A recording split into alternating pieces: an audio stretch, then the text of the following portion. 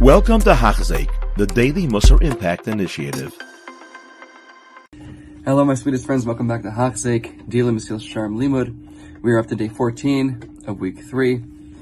Previously on Hachzik, we learned how wary we need to be of the Yetzer Hara. He focuses very much to distract us from our avodah, from our ability to be focused ourselves.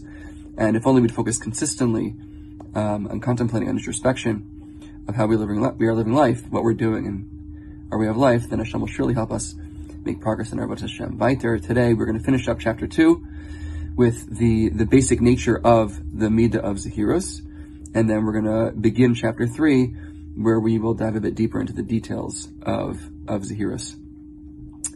Weiter in Mesilas Yesharim. Upashut hu. Now, it is obvious. Even if someone monitors himself, it is not within his power to save himself. Without Hashem's help. Because Yetzer Hara is very, very strong. Like the pasuk says in Tehillim, the Rasha goes after the tzaddik, he waits for him in order to try and kill him. Hashem lo yazvenu, but Hashem will not forsake the tzaddik. But if someone consistently monitors himself and analyzes himself on a consistent basis to not fall in chait, chas v'shalom, then Hashem will help him, and he will save him from the Yetzer Hara. But if we don't focus on ourselves and monitor our own actions, certainly Hashem won't help you fall from sinning. Because if you don't care about it enough for yourself, who's going to care about it for you? That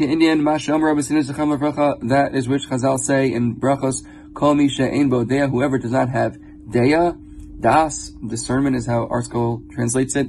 Clearly the Mesilas Yesharim is referring to what we've been talking about, of hisbonenus, of contemplation and introspection, and pikchus, of monitoring oneself, and actually, thinking about, being conscious of the actions that we take. If someone doesn't have that das, also l'rachem alav, it is forbidden to have mercy on him. B'masha amru, and this is what it says in Pirkei Avos, im ein ani li, mili. If I am not for me, then who will be for me? If I'm not for me, then even Hashem will be for me. So it's a pretty harsh solution of Mesilas Yesharim here, I have to say, that if someone doesn't have das, if someone is focused on themselves, then it's forbidden to have mercy on them. So, and in case anyone's wondering that why he's using such harsh terminology, I think the answer is obvious. I think what he's referring to is using an extreme example. Think about, like, say, an addict. Someone that's chas v'shalom, deals with addiction. So if we're merciful on them, if we keep giving into them, and we enable them, and we have rachmim on them when they ask us for help, let's say can I have a few dollars, let's say. So then, it's being merachim on them, being merciful on them is actually the opposite. It's actually being absolutely evil to them, because you're furthering their issue. And we know that if someone really wants to change, they need to want to do it in order for them to change.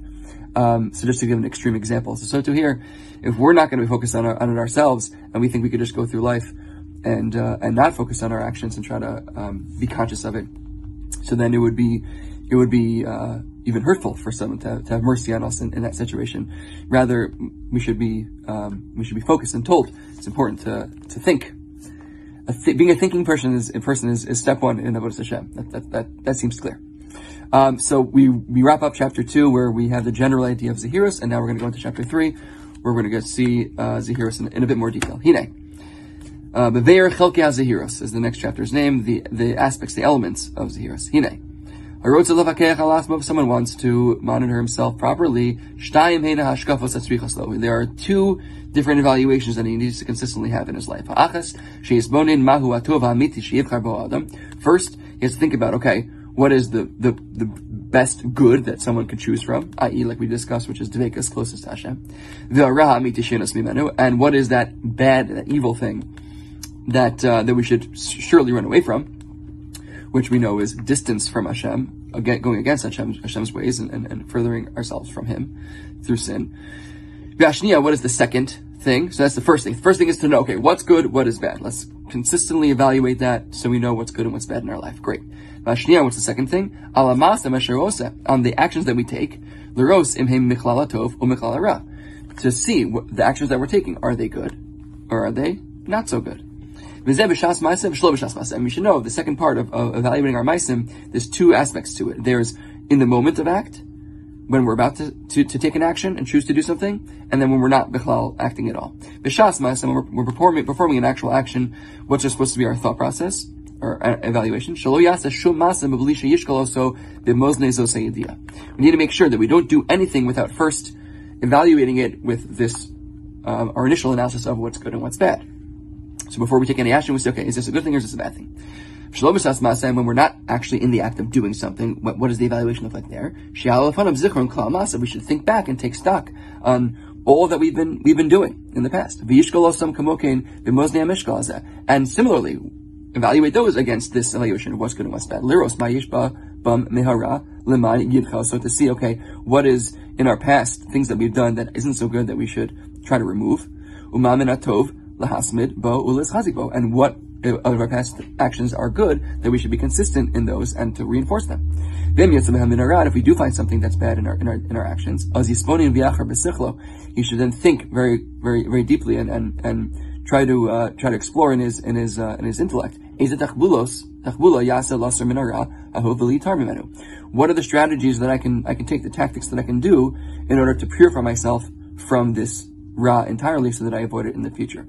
Which, if you think about it, that's the standard way that we try to make any change in our life, or try to be better in any area. Think about a basketball player. So if he really wants to get good at basketball, so then he's gonna have a coach who's going to watch his every move as he plays, and he's going to have a videotape of the actions that he's taking, and he's going to, before each practice, remind himself of what he's supposed to be focusing on, what areas he needs to be doing better in, the arc of his shot, whatever it is. And then he goes with his coach, and his coach gives him tips while he's doing it, and then he, after the fact, looks at videotape to see how he's doing, to evaluate, to see what he can do better. You can apply it to any area that we want to be better in. This is how it works. So, of course, it should be no different, and it is no different for the number one important area in our life, which is our relationship with Hashem. So, as we've seen, again, just rewinding, quick recap of today, we had the end of chapter 2, where we know if we don't make this a priority to focus on our actions, to be misponing, to be introspective, then if we don't focus on it, if we don't care about it, then Hashem certainly won't help us or care about it. Well, of course, Hashem cares about it, but He won't help us along if we don't put forth the effort ourselves. So he who comes to purify himself, Hashem will help him. But you gotta come, you gotta make that effort. And then we began chapter 3, where we dove a bit deeper into Zehirus, and we said that there were two things that you have to think about. Number one, what is good and what is bad. So that's a general evaluation of what is good and what's tov, i.e., to make us by Hashem, what is bad, i.e., richuk, distance from Hashem. And then the second thing we have to do is focusing on our actions. When we're about to act, we have to think about, okay, is this a good action or a bad action? Does this bring us closer to our goal of closest to Hashem, or pull us further away from it? And then when we're not about to act, bichlal, we should consistently take stock and look back to think about all of our actions and see, okay, what was good, what was bad, take an accounting, okay, I wasn't so happy with how I acted in that scenario. What can I do to make sure to avoid that in the future? What do I have to focus on? What should I practice, or what gedarim, barriers, guardrails should I put up in my life, let's say, for example, to make for sure I avoid falling in that way in the future.